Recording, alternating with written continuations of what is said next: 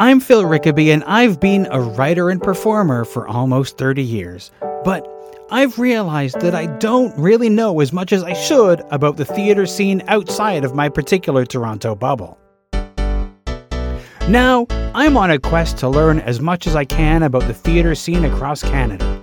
So join me as I talk with mainstream theatre creators you may have heard of and indie artists you really should know, as we find out just what it takes to be stage-worthy.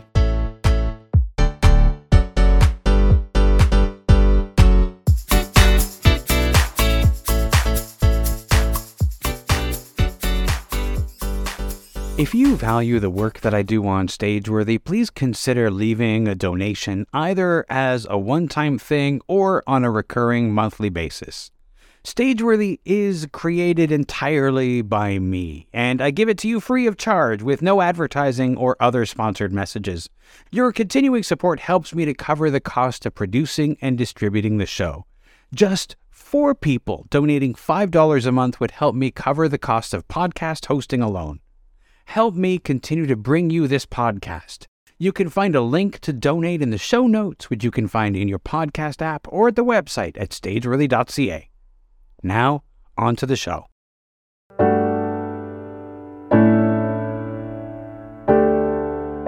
Rena Pauly is an actor, teacher, producer, and writer, and is a founding member of Michael Chekhov Canada, as well as the Chekhov Collective. She joined me to talk about the Chekhov Collective's theatrical staged reading of Anton Chekhov's The Fiancé, running March 1st to 5th at Toronto's Red Sandcastle Theatre. Here's our conversation. Serena, thank you so much for joining me. If you could, give me a little just elevator pitch for, like, if you had to describe to somebody who you are and what your artistic practice is. Sure. How would you describe that? Okay. I'm an actor. I went down to the States in my mid to late 20s because I worked in the entertainment industry. I worked at the Toronto Film Festival, the Theatre Festival, and then decided in my early to mid-20s to become an actor. So I went to New York and studied at HB Studio for 3 years with predominantly Carol Rosenfeld, Herbert Berghoff, and then briefly with Uta Hagen. And then I came back to Toronto and worked a lot in episodic television and tons of commercials. And I've always had a theater company of my own in one form or another. I sort of miss those formative years in your 20s when everybody goes off and does theater. And I had a family quite quickly. Guess in my late 30s, I was doing a play with a friend and I said, "What are you doing? Your work is so fascinating." And she said, "I've just started studying the Michael Chekhov technique." And so I went to Croatia, where it was that year, and was introduced to this wonderful technique and community. And I had been practicing it for 20 years. I now teach it. I co-founded Michael Chekhov Canada with Lionel Wall and now Peggy Coffey. I've had a couple of theater companies, and I made some short films. But now I have a theater company called the Chekhov Collective, where we've done Chekhov plays and now are reading staged readings of short stories. And it allows me to put some of the Michael Chekhov technique into the rehearsal process. So like everyone and yourself, we all have to do many things to survive as artists. And so that's kind of roughly what my background is. For someone who doesn't know, what is the Chekhov technique? I know, nobody knows. So, no, it's true. I mean, the last living student of Michael Chekhov, first of all, Michael Chekhov was Anton Chekhov's nephew. He was considered one of Russia's greatest actors. He came out of the Moscow Art Theater, and he was Stanislavski's star student and actor, and he worked with Vantangov. And then he was told by a friend, Mervold maybe, that if he didn't leave Russia, he was going to be imprisoned, and left with his wife. And then worked in various theaters in Eastern Europe. And then the war kind of made its way into Europe. He ended up in London for 3 years, where he worked with a group of actors, one of them a Canadian, where he defined his acting technique. And then the war hit there, and then he came to New York, had a theater company, was on Broadway, and then eventually made his way to LA, where he was a private tutor for Gregory Peck, Marilyn Monroe, lots and lots of actors. Jack Nicholson uses his technique, Clint Eastwood, and then died in 1955 from a heart attack. And so there was a period in the States where they were deciding to use either Stanislavski's technique or maybe Michael Chekhov, and they chose Stanislavski. And then they created the American method, which was different than the Russian. And he sort of got forgotten. And all his books and notes were destroyed in Russia because he was considered dangerous to the state. And there's been a resurgence in his technique. And his last living student, Joanna Merlin, started an organization 22 years ago. I was involved 20 years ago, where people teaching it around the world came together, and we did a summer intensive workshop. And her goal in the last 20 years is to put it into the education system. And it's pretty well taught in every university in America. It's taught at Lambda and in Central. It's taught at all the... it's now taught pretty well all over the world. And I've been trying to get it into theater schools here in Canada, but they are kind of reluctant to try new things. But it is... he differentiated from Stanislavski in that he believed that you don't use anything personal, that we are artists and we have unlimited imagination, and it is a resource that we are under-practiced and underutilized. And he also he believes in doing analysis with the body and the imagination. So it's embodying everything. And it's honors creative individuality. It's really playful. And it's holistic. And I don't want to use the word spiritual, but there is a part of it that's kind of magical and accepting. It's yes and. So it's really a fun technique. Now, I think a lot of people have in their heads an idea of what the Stanislavski system was. I think he called it a system or technique, and it was Strasberg who turned it into a method. And I think people understand a little bit, but it's vague because the American method has become such a juggernaut. So the I have a theater company, and we did a couple of Anton Chekhov plays because they're the best written plays, and he writes great roles for women at any age, truly. Unlike Shakespeare, but I shouldn't say that. He has some great older woman roles, but they're not very frequent. And his writing is so beautiful.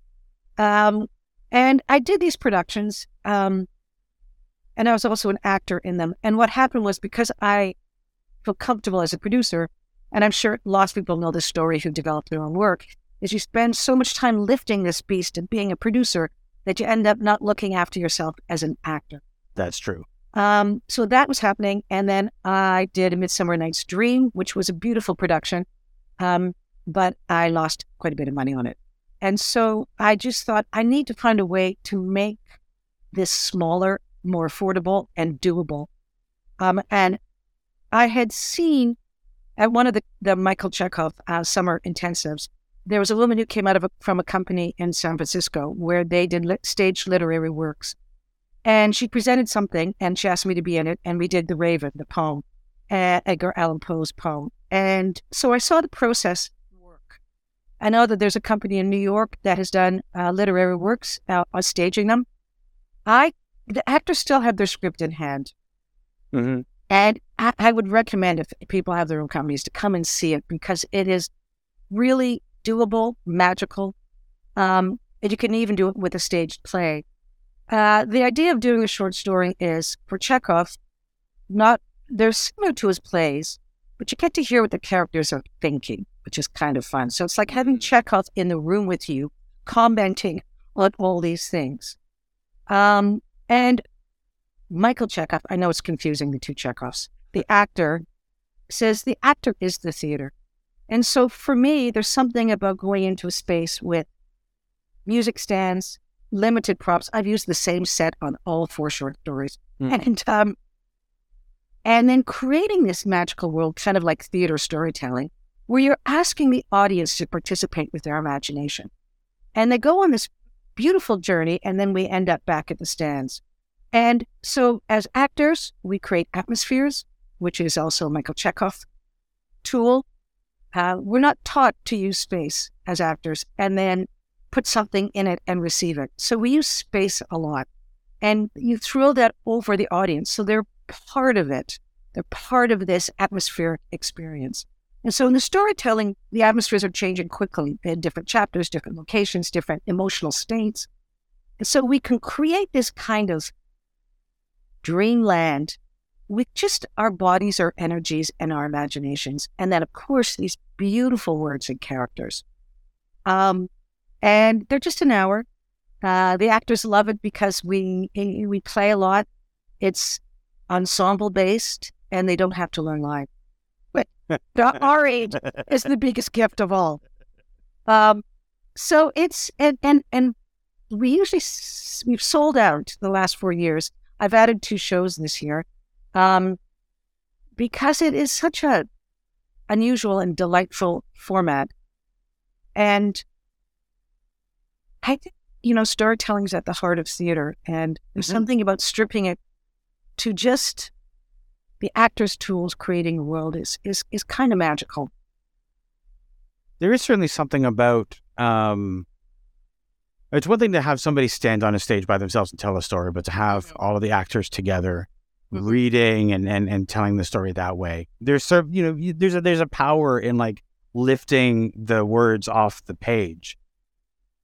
Yeah, definitely. And I mean, these are extraordinary words.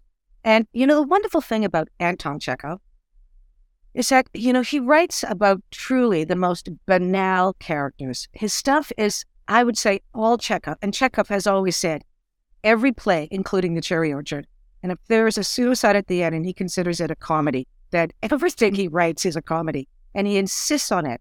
So there is this, the first thing we do as actors is we go, what is the atmosphere of the play? Because we don't want to get the wrong atmosphere. And so the atmosphere of all Chekhov plays, I think, and short stories, is this lightness. It sort of dances along quite lightly. And even if there's sadness or there's ennui, it's just lifted a little bit by joy. So they don't sink into tragedy. And so it's kind of bittersweet and kind of funny. In fact, in some ways, the more sad sack they are, the funnier it is. And they're so full of blind spots about themselves. And he describes so much through weather. It sets up so much of the atmosphere. It tells you more about the characters. And he does it with such a light touch. And there's so much humanity and humor in his writing. And when I was in theater school, our acting teacher, when we would talk about Anton Chekhov, he also would tell us that the works of Anton Chekhov Chekhov considered them comedies. And, our exposure to Chekhov had been the opposite. And so at the time, I figured that was just being Russian. Yeah, no, I mean, I sometimes when we do shows and nobody's laughing, it's like, it's the Russian audience. Mm-hmm. And it's because they're listening. Mm. And they're just listening. And so we think if there's not laughter, it's not funny. And so what you have is 2 atmospheres fighting each other. You have this weight of the audience, and you're trying to lift up this material. And so you just have to keep really honoring that and sharing it with the audience. But I also think that we tend to be reverential about it.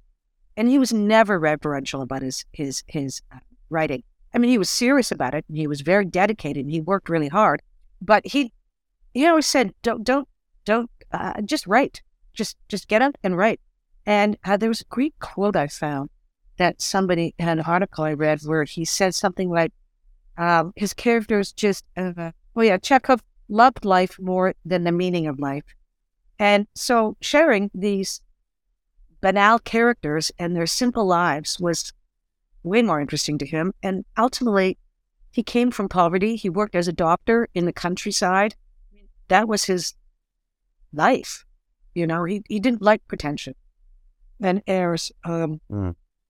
And he honored those. He honored those simple tales, and yet there's so much ambiguity and humanity in it. A friend of mine is he came out of the business world in banking, and he's now retired. And he's working with a group of international bankers who are trying to put the humanities back into all the Ivy League business schools. And on their curriculum is Chekhov stories, because what it teaches you is ambiguity, compassion. And it's an important thing, particularly for business world, to learn, I think. I think it's interesting, the idea of an audience listening intently and enjoying it. It's comedy, but they're not laughing out loud. Yeah. I think sometimes audiences need to be told, they need an indication sometimes that they're allowed to make noise. They're allowed to laugh. And it may be that coming into an Anton Chekhov play, they don't know that they're allowed to find this funny. Whoops, did I lose you? No, I'm still here. Can you hear me? I am still here? Yes, I lost you. Okay.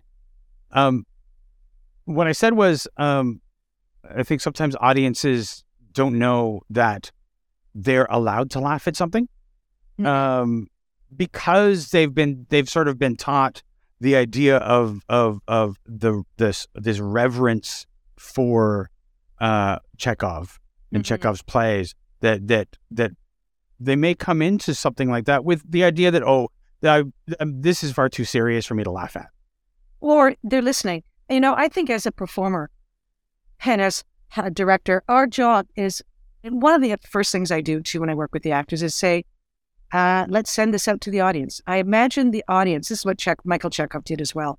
Into rehearsal, imagine the audience being there. And you're constantly sending energy out. It doesn't mean you're pandering to the audience, or it's just that you're sharing with the audience. And ultimately, I think you go on stage and send love to the audience. They have gotten in their cars, they paid their money, it's bad weather. They've trekked in here. They want to be here. They want to be entertained, or they want to, not entertained, but they want to be participatory. Sometimes people just respond differently. My husband gives me jokes all the time to read. I'm like, yeah, that's funny. It's just you did laugh. It's like, yeah. But it's not our job to be responsible for how they respond. It's our job. I don't like the word job, but it's to share this joy and lifting out to them, regardless of what the characters are going through. And you can set that atmosphere the minute you enter. I like to set it when I do a little intro. Then you lay out this atmosphere of what this is going to be and the tone of it. And then how they respond is how they respond. You can't really be responsible for that. You can only do what you can do. Yeah. Yeah. And every night it's different. And it's like having, the wonderful thing about an audience is it's like improvising with a new partner every night. That's part of that's part of the equation. Because, this idea of a fourth wall, which I was taught in the States, the fourth wall is for the character. It's not for the actors. And it's the actor's job to share all this with the audience. The character may not know the audience is there. As we're reading, it's different. We're storytelling to an audience. So it's completely different format. And we want to bring them along with the story and create this world in the space. By saying, here's the house. Along the back of you is the street. And then there's the town over there. Or you can't see me. Two, I'm saying, so you're it's like painting, it's like painting the scene for the audience. I've seen some actors. I think the idea of the fourth wall, I think some people take it too far to heart. Because I've seen some pro actors who they're not, like you say, they're not pandering to the audience. They're not talking to the audience. No. They're talking to their stage. They're fellow actors on stage with the characters. But you can feel that they're feeling that audience. So I've seen some brilliant comedic actors who never miss a beat because they feel this audience needs this moment. They feel just by feeling the energy of the audience, they're able to do that. And I think it's a fascinating separation between the idea of, like you said, the fourth wall being for the character, not for the actor. Yeah. And I have to use Michael Check vocabulary. He talks about radiating. So, and even Peter Brook talks about 3 circles. There's the eye. So you just keep the energy to your skin level and you walk around. Then you share it with the stage and your and your partners. And then you share it out to the audience or the camera when you're on set. So there's always a witnesser, and they are part of that vocabulary. They are still your partner. And you may not be speaking to them directly. They may not be part of the character's world, but they're part of the actor's world. And the actor is always present with the character. When you're on stage and you're in a character and your mind goes, oh, what about this, this, and this? Maybe I'll tweak this. And then, because the actor's always there with the character. And so the actor's always aware of the audience. Because they're part of this equation. That's what's beautiful about live theater. Mm-hmm. Yeah. There was something, I made a note of this last year when we did our show, because COVID was so hard on everyone being isolated. And particularly as performers, we need an audience. That is the definition of a performer. And the audience could be a camera. And there was a friend of mine told me about a study that was done with an orchestra where they put the headsets on all the orchestra members and they connected it to their own heartbeats. So every orchestra member was listening to their own heartbeat. And they said, okay, we want you to start playing this song, this symphony. And so you can imagine at the beginning was just this cacophony of just whatever. But eventually over time, they all slowly began to play to the same rhythm. And so I've always heard in the theater world that audiences' heartbeats over time begin to beat as one. And it's this collectiveness, this sharing that we missed during COVID and what we love about live theater. And this space we're doing our show in at Red Sandcastle is really small. Like you're right there with the actors. There's nowhere to hide. And so it makes it really intimate. And I like to think that somewhere where through the show, we all began to breathe and move as one organism. And that's what's so great about live theater. Absolutely. And the Red Sandcastle as an intimate space, I think, is one of the most intimate in the city because for the actors, I remember I was talking to an actor. They were like, I'm doing a show at the Red Sandcastle. I've never been there before. And they were trying to get some feedback on the monologue they were doing. Yeah. And I told them, you're playing this like the audience is far away from you. I want you to keep in mind that where you're standing, there's a set of feet like almost touching yours. Like that's how intimate it is. You're talking to them. You can practically feel them. And it's such a great space for that because of the closeness between the performer and the audience. And people talk about it all the time, this intimacy. And another reason why you can't ignore the audience, they're your partner. Because they're right beside you. It'd be like sitting at we do it all the time. We sit at a bus and we pretend the person beside us isn't there. How stupid is that? And so you have to acknowledge them. But for us, it's different because we're storytelling. So we're actually taking them along on a journey. And then we'll storytell and then have a little scene and then storytell. And even as the characters are commenting on what they're saying, because we're bringing the literary work to life, we're not cutting it. They can do it in the scene. And sometimes it's an aside to the audience, but it's usually all part of the staging. And it can be funny because it can become contrary to what's being said, or it can support what's being said. So it's interesting. Rena, you mentioned, sorry, go ahead. No, I'm done. Go ahead. Okay. Rena, you mentioned you're, doing some work in the Toronto film scene and before, going to the States to study acting. Mm-hmm. One of the things that I'm always curious about is people's journey to the theater. And so you didn't start intending to go into the theater, but you found it. So tell me a little bit more about what it is that sparked that and drew you into studying. It's I came from a background where going to university was a gift. And so you went to be trained for a job. And at the time I was very athletic. So I thought, okay, I guess I'll be a phys ed teacher. So I but I studied kinesiology at Waterloo, and I didn't like it. And then but I took a lot of dance classes. And then I went to Queens and studied phys ed, and then I did a minor in drama. And I came out and I did the film festival for many years in the summer, Tarrant Theater. I worked in that industry and then realized I wanted to act. And I also wanted to go live somewhere else. And at the time, there wasn't a lot of places in Toronto. It was the National Theatre School, and that kind of it. And I didn't feel equipped to audition for it. And I was maybe 23 at the time, 24, and 25. Can't remember. Anyway, I just said I'll be a great adventure and go to New York. And I stayed there 3 years, and it was super fun. And then I came back, and I didn't really trust my acting. So I got an agent, but I didn't work a lot. And then I started to work. And I did fringe shows. I did a lot of episodic and commercials. But then I had 3 kids back to back. Life took over. But I had a theater company with Catherine Hayes called Stiletto Theater Company, where we combined physical theater and clowning with text. And we did that because our writing was weak. And so we could physicalize stuff better than we could write. And we did, I think, 3 or 4 productions. We got Dora nominations, and one play was published. We wrote it with Emile Scher. And then I left because I felt limited. I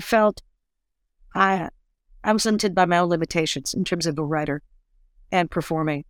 And then I had a friend who was in the film industry, and I made 3 short films. They toured at festivals. One played at TIFF and toured for a year as part of their 10 best films. It was a short film. And then I guess, what else did I do? In the meantime, I'm still doing television and stuff. And then I started the Chekhov Collective. And I guess, so 2013, I started that. So it's 10 years old now. Wow. And I try to do a show a year. I mean, it's definitely good to have that kind of regular schedule. People can look forward to the work, right? If you're doing it every year. Yeah. Oh, also, I forgot to tell you, I helped my sister lift a business. Yeah, and I was 10 years doing that. But the money I made from that funded this theater company. And it was, I don't know if are you in Toronto? I am. So Body Blitz spas, the women's spas, okay. 2 of those. And then, so I helped her lift all that. Yeah, so I've always done different things, but my goal now is to honor the artist. And I have to remind myself that when I get overwhelmed with producing stuff, to keep it simple and honor the artist. Yeah. Now, the drive to create your own work is something, it's become more and more an important part of any theater career, is to make your own work. And some people do it because they feel they have to, and some people do it because they are driven to do it. It sounds like you're driven to create your work. Definitely. Couple of things. I think this is a shitty business. And it's a long business. You can come out of the gate really busy, and then it can peter off. It can, it's a long road. And so there's a couple of things. You have to build a life. And then you have to find things that feed the artist, feed your love of this, and separate it from the business of waiting to be chosen. And that was an impulse. I also felt I needed a bigger voice. And I'm now, I just did a Zoom short film during COVID that was completely improvised with Susan Coyne and Stuart Ardott. And I'm quite happy with it. And I'd like to have an idea and see it through. And so the same way that I helped my sister lift this business, because she's an entrepreneur, it's the same impulse, which is you have an idea and you see it come to fruition. And then it just gives you a bigger voice and more control. I can bring in wonderful artists to work with me.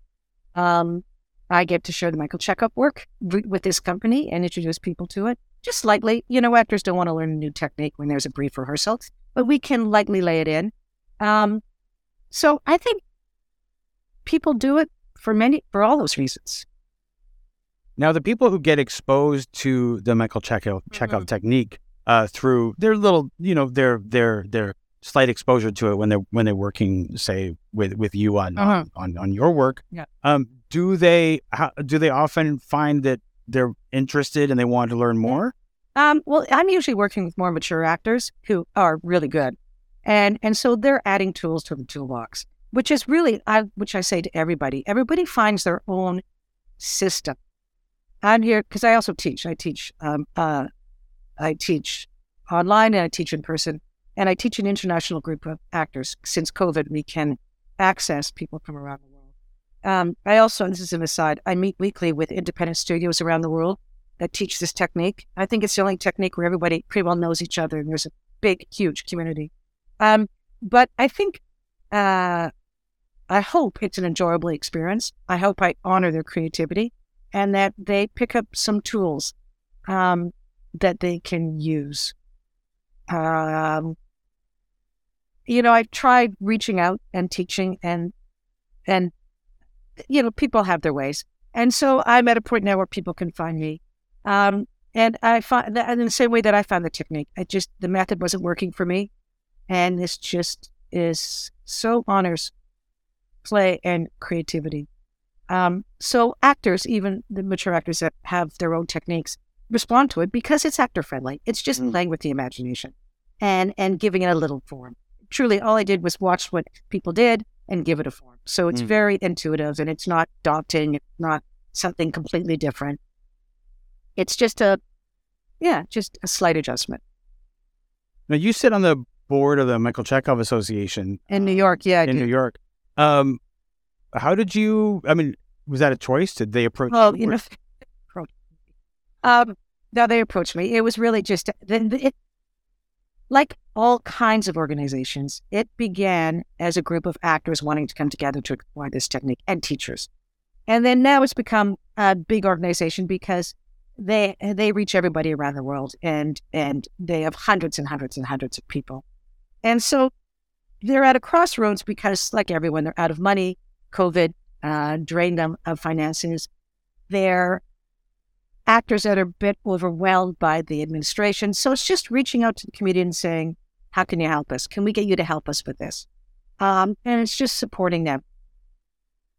And it's been my artistic home for 20 years, and I'm happy to help out and give back. What can you tell me about the production, the stories that you'll be doing at the Red Sandcastle? We're just doing one. This story this year is called The Fiancé, and his tales are deceivingly simple. It's a woman who's getting married in 6 months. She's 22 years old. She has been dreaming about her entire life, and then her friend Sasha arrives and turns her life upside down. The interesting thing about the short story was it was his last short story that he wrote before he died of tuberculosis at 44. It was written as he was also writing The Cherry Orchard. So it's got big themes in it, like The Cherry Orchard, and there's some stuff in it that is actually very similar to The Cherry Orchard. You can see stuff bubbling up that either comes to fruition or is discarded in The Cherry Orchard. And the thing about Chekhov short stories is that they are, prior to him, a short story had a beginning, a middle, and an end. And as Susan Coyne always says, she's been my collaborator for the last 3 of them. It was kind of like it's like a New Yorker story. When you're reading a New Yorker story and you turn the page and you go, that's it? That's the end of the story? Is there a page missing? And you can thank Anton Chekhov for that, because he just, I always say, get rid of the middle, get rid of the beginning and the end, and just present a moment. But this story actually has an ending. So it's unusual in that way. And it's a positive ending, which is unusual. So it's really interesting. And I have great cast. Sadly, Susan was supposed to do it, and she just got her dream job, which I can't say. So she just had to step away. So we have Helen Taylor stepping in. So I have David Storch, who's done 3 of them with us. Oh my God, Brenda Robbins, who'll be the narrator, and then Helen Taylor. Nice. And, for me, it's really wonderful to ask mature actors, particularly women, to do these readings. The age doesn't matter of the character because they're readings. And so to have this breadth of talent on stage, to work with these beautiful words, is such a gift. It's a gift for all of us. We really we have fun doing them, because if you don't, what's the point of doing it? That's true. I mean, we get down to work, but it's got to be joyous, particularly at this point in our lives. And then it's infectious to the audience too. Mm-hmm. And if you're not enjoying the work, and it's not like you're messing around, because there can be some messing around, but if you're not enjoying the work itself, why are you doing it? That's I mean, some people get hired for a job and then they get in there and go, oh, this is what I'm up for. Oh, this. And so I want to make sure I get people that also are willing to try new things, that are open, that want to have fun, and ultimately the ensemble is more important than the individual. Mm-hmm. I think that being part of an ensemble is, God, it's such a hard skill to learn. I think because an ensemble is an organic thing. Yeah, it's a breathing, living organism. Yeah, and I think it has to be put in right away by the director. That's the director's responsibility to make that happen. And what can happen is things move quickly in theater. We have short rehearsal periods.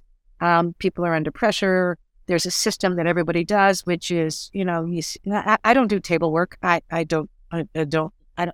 rather, we will read it, but I would rather warm up the imagination and the body, and the voice comes along for the ride, as opposed to have them sit and be in their analytical head for 2 days and then have to get up and embody it.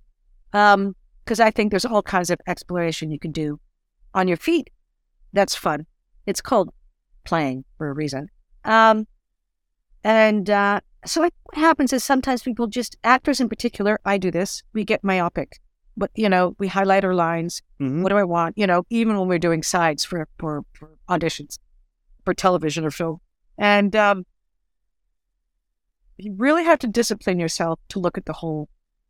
Your character is responding to something somebody says. You can't isolate your character. You can't isolate it from the full story. And so we can kind of get self-protective and busy in our own heads trying to figure out what we have to do, when in fact, your partner can help. And I do improv classes with the wonderful Kate Ashby. And, the first thing you're taught is have your partner's back. How do you make them look better? And then it takes the focus off of you. And there's some tools you can use, particularly in the Michael Chekhov work, where if you trust the tool, it takes the focus off you and it will feed you. Images feed you. Atmospheres, lots of things can feed you. Putting the focus on the ensemble makes it easier for everybody. Mm-hmm. And you have more compassion for the whole. Yeah. Michael Chekhov has a chapter. It's in some obscure book, and it's the most beautiful thing I've ever read. And it's called Love. And he talks about how love is, people are embarrassed by it. It's sentimental. They don't really talk about it. And he means bringing love into your creative process, into your fellow actor. Look for the higher self. Be in your higher self and look for the higher self in the other person. Find one thing that you like about them. Love of the audience. The first thing you want to do is throw out that love to the audience. And isn't it way better to love your art form than to work on a craft? And so this, you can slide this in sideways, but people get very scared by it. They get, they think it's actually, I think, anarchistic and dangerous to even bring those words in. And I think it's interesting. Yeah, no, absolutely it is. I've had the privilege of being able to work in a couple of productions that with some like shows that were truly ensemble pieces. Mm-hmm. And man, there's nothing like a truly ensemble piece when you because I feel like even more than the average production where you feel a closeness to your castmates. Mm-hmm. When it's an ensemble, once you leave, that's like these people. Like there's people that I was in these shows with, and I haven't seen them in years, but they're still family to me because of the way that we worked in those shows. I think that's why people are drawn to the arts. You have if it's a good experience, you have this wonderful intimacy, and it's a safe intimacy. It's an imaginative intimacy. Because at the end of the day, it's just your imagination. Shake it off, walk away. So we can have these really intimate, emotional, physical, whatever, scenes. But it's playing, it's our imagination. And you've come into this world together. Mm-hmm. And how fun is that? Mm. And then you step out of it and you go, okay, that was the imagination. That was fun. Should we jump back in again? And then you jump back out. You have these thresholds. And so I think we're drawn to that as creative beings. Yeah, absolutely. And absolutely. we need actors can't act alone. Mm-hmm. Even if you're doing a monologue, there's an audience, or you're acting with an image. When I teach, and so much now for auditioning for camera, you're at home. I mean, I have my daughter on Zoom with her vocal fry behind me. At one point, I didn't have my stuff with me. I'm somewhere else, and I have the phone on a ladder, trying to create this imaginary world. And so the more and my partner had to be the camera. That had to be the Zoom, the dot on my computer, or my phone. When I'm teaching people on Zoom, I'll have them reach out to the wall and receive the wall. What's the wall's personality? The more we use the imagination to embody something else, always need a partner. And it can be the air. You put something in the air and receive it. But we need a partner. We can't act alone. Yeah. Yeah. I remember the first time I performed a solo show, my director had said to me, the most important thing that you're going to do is you're going to be making eye contact with the audience, because you're in this with them. They're your scene partner. And as soon as he said that, I could feel my stomach drop, because that's not something I was used to. But God damn it, he was right, No, it's true. No, it's puke-inducing. My goodness, yeah. Well, I would suggest people take improv classes, clowning classes, because once you get that contact and high from them, it's very addictive. And also, you have all the power on stage. As they always say, don't fuck with a person on a mic. And it's fun having an audience as a partner. And you can play with them. Yeah. No, it's even if an image is your partner, it's still a partner. Yeah. I can remember people when I was in theater school struggling with soliloquies in Shakespeare, because there was a bit of a who am I talking to? Mm-hmm.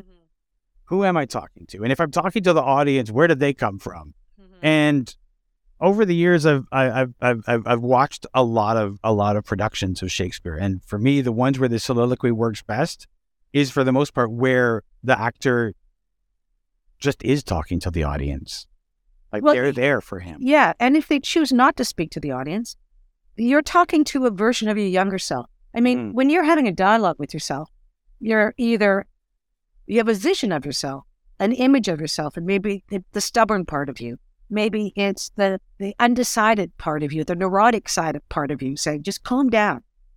So you're always putting that person out there. And I mean, Chekhov has this wonderful thing, Michael Chekhov, because our imagination is so underutilized. What you can do is you can say to the character, present yourself in front of me. Come on, show yourself. Okay, show a little more. All right, show just a little bit more. Turn around. Let me see how you move. And your imagination will show that. And then you can draw the outside of it. You can color in the colors, or just step into that body and then be that body and then step back out and say, no, I don't like that. Show me more. So for imagination can do all this stuff. So in your soliloquies, just put up an image of yourself, or you can even embody it in a chair and jump back and forth talking to yourself as an exercise. I mean, as a way of exploring it. It's like Gestalt therapy. Always embody the other thing. So again, there's many ways of approaching it. Yeah, absolutely. So, The Fiancé is going to be at the Red Sandcastle Theater from March 1st to March 5th.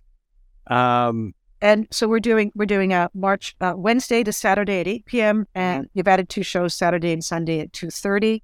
I think tickets are $25, and then mask mandatory at the theater because it's very small. That's their policy. It's such a small space. It's such a small space that it's so necessary, and they're one of the few theaters in the city that hasn't had an outbreak. So and also the show's an hour. I mean, you can keep a mask on for an hour, and or it's a little over an hour, and just allows everybody, including us on stage without a mask, to just sit back and enjoy the show and not think about anything else. And we did it last year in the height of COVID, and nobody got it. Well, I got it the final night. I couldn't go to the show.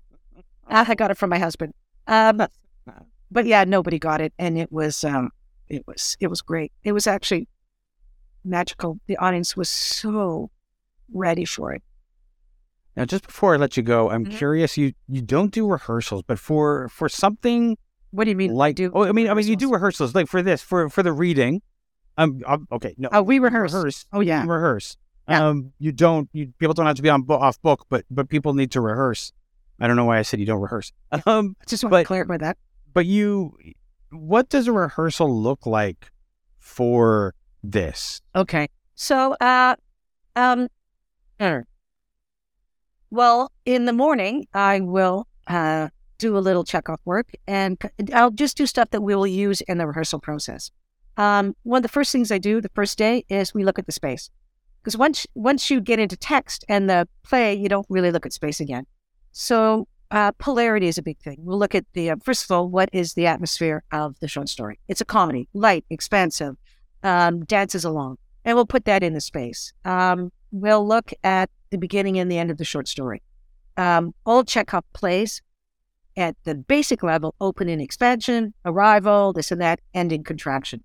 Small space, a death, someone's dying, you're in a tiny room. The Fiancé opens on a beautiful spring summer day, and every chapter is different. And then we'll look at the beginning and the end of each chapter and how the atmospheres are different so that we have a journey to go. We have this polarity. And then we can do the entire short story so we have a sense of the whole the first day. Then we get up and we have already explored the space, so we'll just lightly put some scenes on their feet. How do we bring it to life? What are the moments in the scenes? What are the shifts? Like traditional rehearsals, except they have script in hand. Usually the beginning and the end is done at the stands, and one point we'll go back to the stands. And I try to use the space as much as possible in a funny way. And I have really good actors. They come up with a lot. So it's just like any rehearsal space. Just go through it chapter by chapter, event by event. And we break them down and just look at smaller sections and then put it together. But I really believe in beginning with atmospheres and polarity, because it gives you an outline of a journey. And you can get a sense of the ebb and flow and rhythm changes of the piece. Nice. That's it. And we throw balls and play. I know, it sounds crazy. Everything, listen, and to people who aren't in a rehearsal room or haven't been in one, everything we do in there sounds crazy. Yeah, for me, the most important thing is that it's a yes and space, that it's expansive, because we know once an actor is shut down, they will not produce anything. I know, I'm experienced, and I've witnessed it. So you want to keep them expanded and exploring, and you want to encourage that, and you want to keep them in their imagination and in play. And then we start editing, and we start using stuff to sort of put it all together. But for a long time, you want to keep that open and encourage them. And we create characters. We do all kinds of fun stuff. Nice. Just with the bodies. It's amazing. It's fun. Irina, thank you so much for joining me this evening. Thank you for your time. Thank you for allowing me to speak about this, and thank you for your really great questions. It's been fun to share this.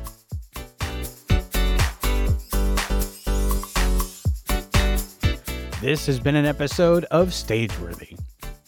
Stageworthy is produced, hosted, and edited by Phil Rickaby. That's me.